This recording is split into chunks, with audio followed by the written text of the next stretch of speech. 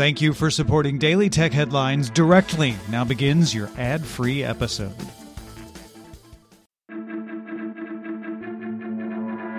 These are the Daily Tech Headlines for Friday, October 11th, 2019. I'm Rich Straffolino. Uber announced plans to acquire a majority stake in the grocery delivery startup Cornershop. Cornershop currently operates in Chile, Mexico, Peru, and Canada, and Uber plans to help it expand service to other markets, including the U.S. Walmart previously tried to acquire Cornershop in 2018 for $225 million, but the deal was blocked by Mexican antitrust regulators in June. Uber's deal is currently pending regulatory approval. The autonomous retail startup Standard Cognition announced the acquisition of Deep Magic, a startup developing autonomous retail kiosks. The deal will see Standard Cognition pick up Deep Magic's intellectual property and technology, as well as bringing on co-founder Bernd Schoner as a consultant, but it will not take on existing pilot contracts from Deep Magic. Standard Cognition works at retrofitting large retailers to do cashierless checkouts, while Deep Magic specializes in letting customers swipe a payment card when entering a kiosk or micro storefront, then using cameras to track purchased items. Apple released the public beta of iOS 13.2, which includes an option to delete Siri and voice dictation history, as well as an opt-out for sharing audio recording data with Apple.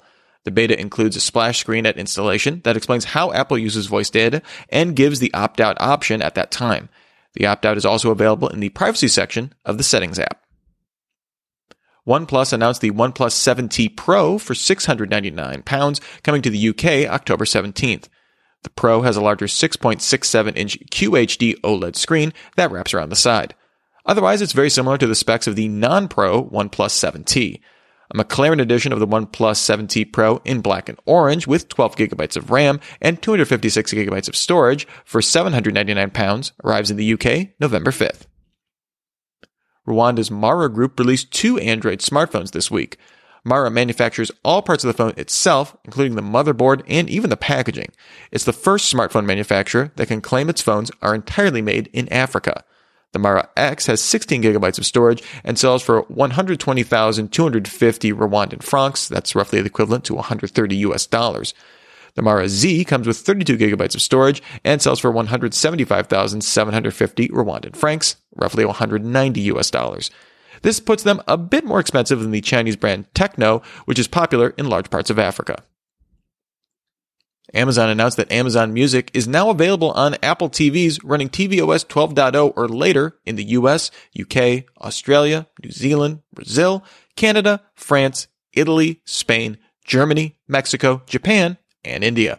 As the companies continue to play nice / keep antitrust regulators at bay, Apple's upcoming TV Plus streaming service also includes availability on Fire TV. Sigma announced that the Sigma FP camera is available for pre-order for $1,900 and ships October 25th. Sigma claims it's the world's smallest and lightest full-frame mirrorless camera, weighing 370 grams for the body. The camera is Sigma's first modern digital camera to use a traditional Bayer sensor, offering 24 megapixels of resolution, can record 12-bit 4K video, and uses L-mount lenses. The camera features a 3.2-inch fixed touchscreen, a USB-C port, and HDMI port, with a modular approach to add grips, a hot shoe, a viewfinder, a headphone and mic jack, and other accessories. Microsoft announced the new ergonomic and slim Bluetooth keyboards that now feature a dedicated Office and Emoji key. The Office key replaces the right-hand Windows key and can be used as part of a shortcut to launch Office apps. Using the Office key plus W launches Word, for example. The Emoji key launches the Emoji Picker in Windows 10, but can't be used to trigger a specific emoji or for emoji shortcuts. The Microsoft Ergonomic Keyboard costs $59.99, while the Slim Bluetooth Keyboard is $49.99, both available October 15th. Mixer co-founder Matt Salsamendi announced on Twitter that he is leaving the game streaming platform. The news comes a week after Mixer's other co-founder, James Baum, announced his departure as well. The platform was originally founded as Beam and acquired by Microsoft in 2016. And finally, Facebook released version 1.3 of PyTorch, its machine learning library. The release adds Google Cloud Tensor Processing Unit support, PyTorch Mobile for quantizing a model for inferencing on iOS and Android, and the Crypten tool for encrypted machine learning. The release also features the Captum tool that gives better visibility into why machine learning models make specific decisions by looking at the importance of specific neurons, layers, and affect predictions made by the models. For more discussion of the tech news of the day, remember to subscribe to Daily Tech News Show at dailytechnewsshow.com. You can find show notes there and links to all of these headlines there as well. Thanks for listening. We'll talk to you next time. And from all of us here at Daily Tech Headlines, remember, have a super sparkly day.